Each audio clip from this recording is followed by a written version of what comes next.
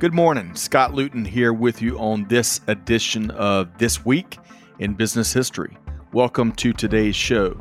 On this program, which is part of the Supply Chain Now family of programming, we take a look back at the upcoming week, and then we share some of the most relevant events and milestones from years past. Of course, mostly business focused, with a little dab of global supply chain, and occasionally we might just throw in a good story outside of our primary realm.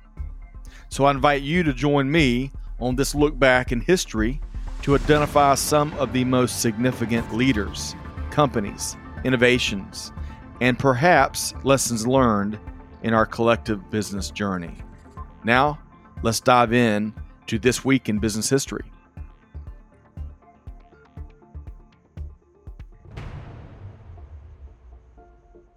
Hello and thanks for joining us. I'm your host, Scott Luton, and today on this edition of This Week in Business History, we're focused on the week of January 25th. Thanks so much for listening to the show.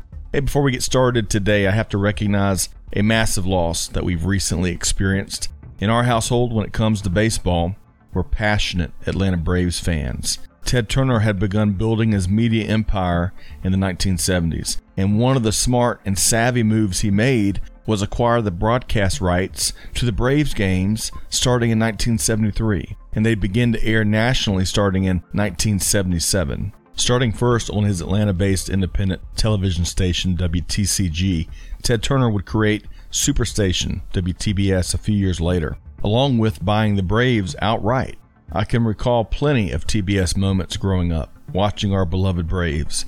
One of the voices that I listened to during those Braves games was Don Sutton. The pride of Clio, Alabama, Sutton had a Hall of Fame career as a pitcher with the Dodgers and would go on to endear himself to Braves fans everywhere as a wonderful announcer. Sadly, Don Sutton passed away last week at his home in Rancho Mirage, California. In addition to the loss of Don Sutton, the world lost a giant of a man just a few days ago as Hank Aaron, known across the world of baseball as Hammerin' Hank, passed away last Friday. Hank Aaron famously broke the all-time home run mark that was long held by Babe Ruth, but he had to deal with vicious racism over the majority of his 23 seasons in order to get it done.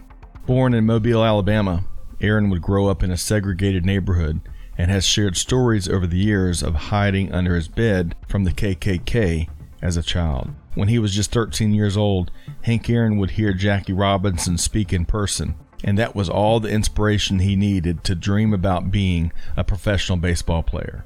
Hank Aaron broke a color barrier of his own, as in 1953 he became the first black man to play for a minor league team in the South Atlantic League. Aaron would eventually break through into the bigs with the then Milwaukee Braves in 1954.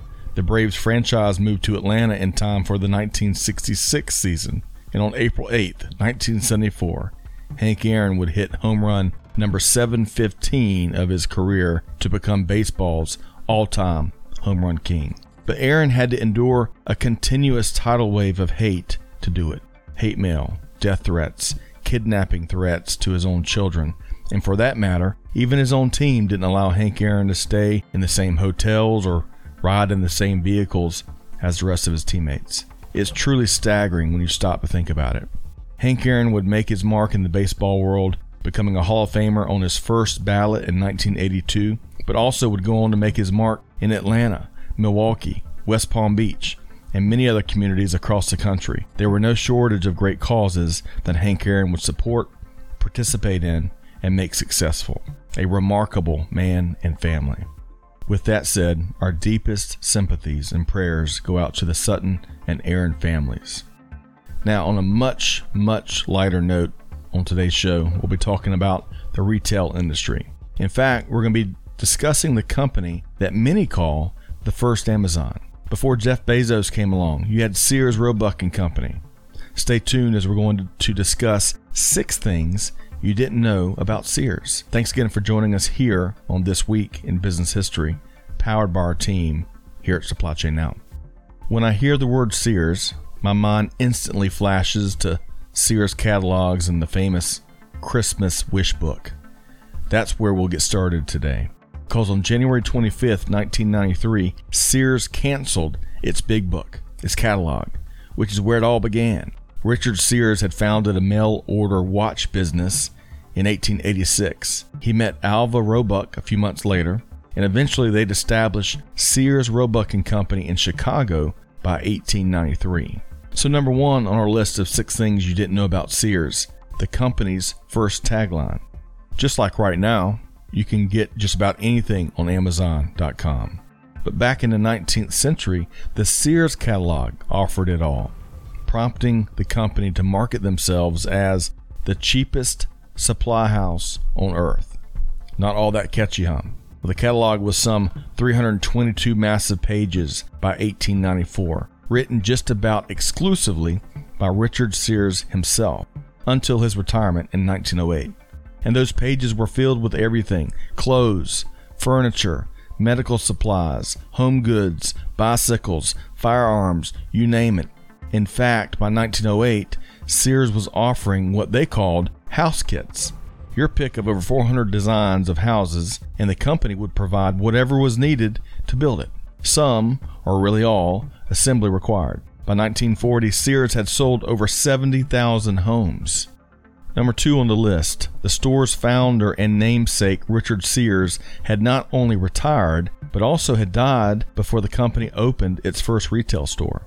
The pride of Stewartville, Minnesota, Richard W. Sears retired in 1908. He reportedly had accumulated a net wealth of about $25 million by operating the mail-order behemoth. But he had never planned to open a brick-and-mortar store. That approach allowed the company to keep overhead really low. But the company's growth depended on Richard Sears' sales and marketing genius. For example, the famed Iowazation strategy. Richard Sears would ask its best customers in Iowa to distribute about 24 Sears catalogs. Those great customers would earn commissions off what was purchased from the catalogs that they had distributed. This Iowazation strategy worked so well that it was expanded to other parts of the country. Number 3 on the list of 6 things you didn't know about Sears, Richard W. Sears was one heck of a salesperson, but he struggled with the operational side of the business. In fact, it's been said that Sears' ability to drive tons of sales, but fail miserably on execution and fulfillment and management, well, that drove Alva Roebuck crazy. And Roebuck would leave the business in 1895, partially due to these frustrations. That was a huge turn of events for the company, though, because it opened the door for Julius Rosenwald to buy into the business.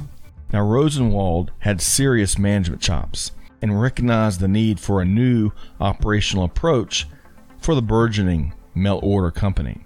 He would implement a variety of new processes that streamlined operations, reduced errors, and added capacity.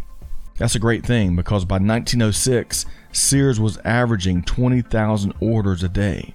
And just like what we see now with peak volumes that jump off the charts these days during the holidays, well, during the Christmas season, Sears volumes could jump up to 100,000 orders a day, 5x. With Julius Rosenwald on board, Sears was now poised for even bigger things. Speaking of Mr. Rosenwald, number 4 on our list of 6 things you didn't know about Sears. Had it not been for Julius Rosenwald, the company may not have made it past the Great Depression.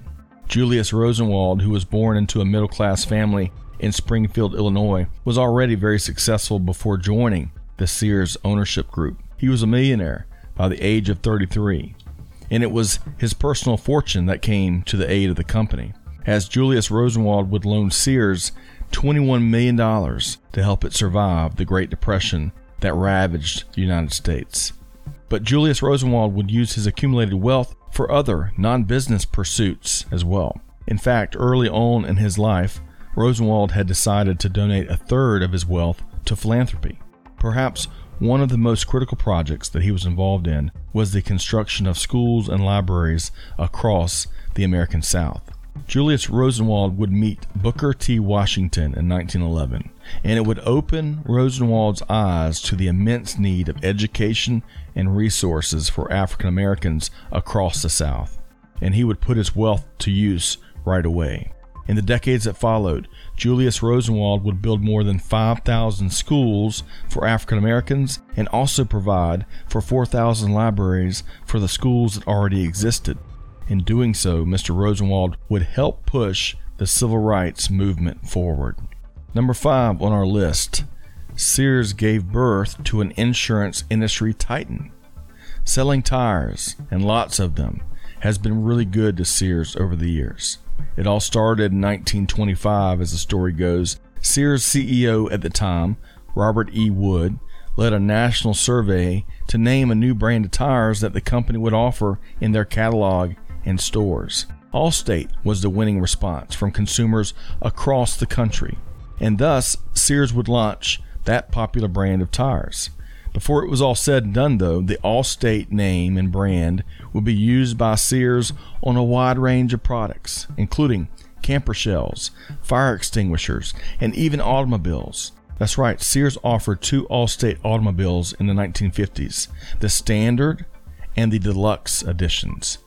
Now, in 1930, while playing a game of bridge on a train, Carl Odell told Sears CEO Robert E. Wood that the company should consider offering auto insurance by direct mail. Odell said that using direct mail, no commissions would need to be paid out, as no salespeople would be needed. By April 1931, Allstate Insurance Company was launched by Sears, and the rest is history.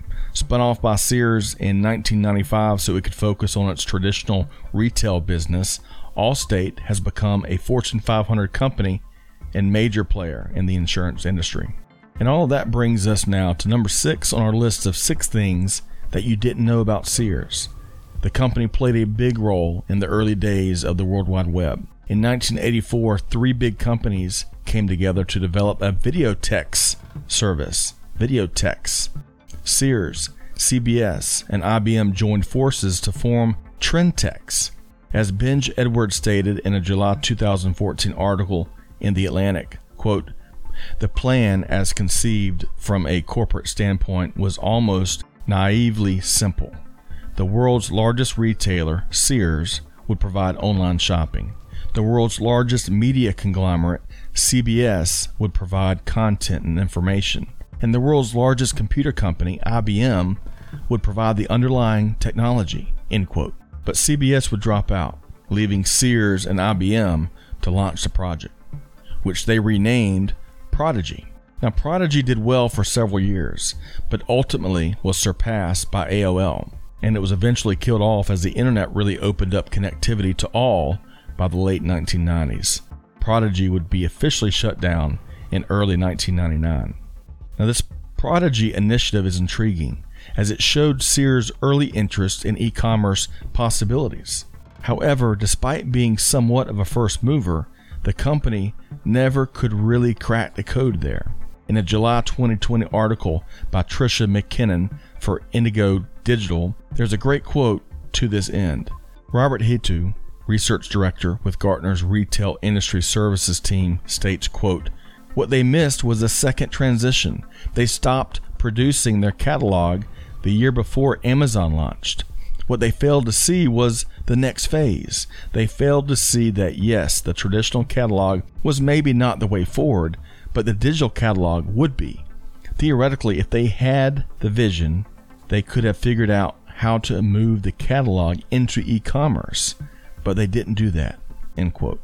Well put. And that failure to effectively compete despite the head start in the e-commerce landscape, well, that would set the stage for a massive bankruptcy and difficult times for one of the nation's most prolific and legendary retailers. Sears is down to 74 stores, as compared to almost 1,000 locations in 2018. But some of that empty real estate is being put to good use. In fact, it's being used in the coronavirus vaccine distribution rollout. Well, that just about wraps up this edition of This Week in Business History. Big thanks to you, our listener, for tuning into the show each week. Hey, be sure to check out a wide variety of industry thought leadership at supplychainnow.com. Friendly reminder, of course, you can find This Week in Business History wherever you get your podcast from. Hey, be sure to tell us what you think. We would love to earn your review.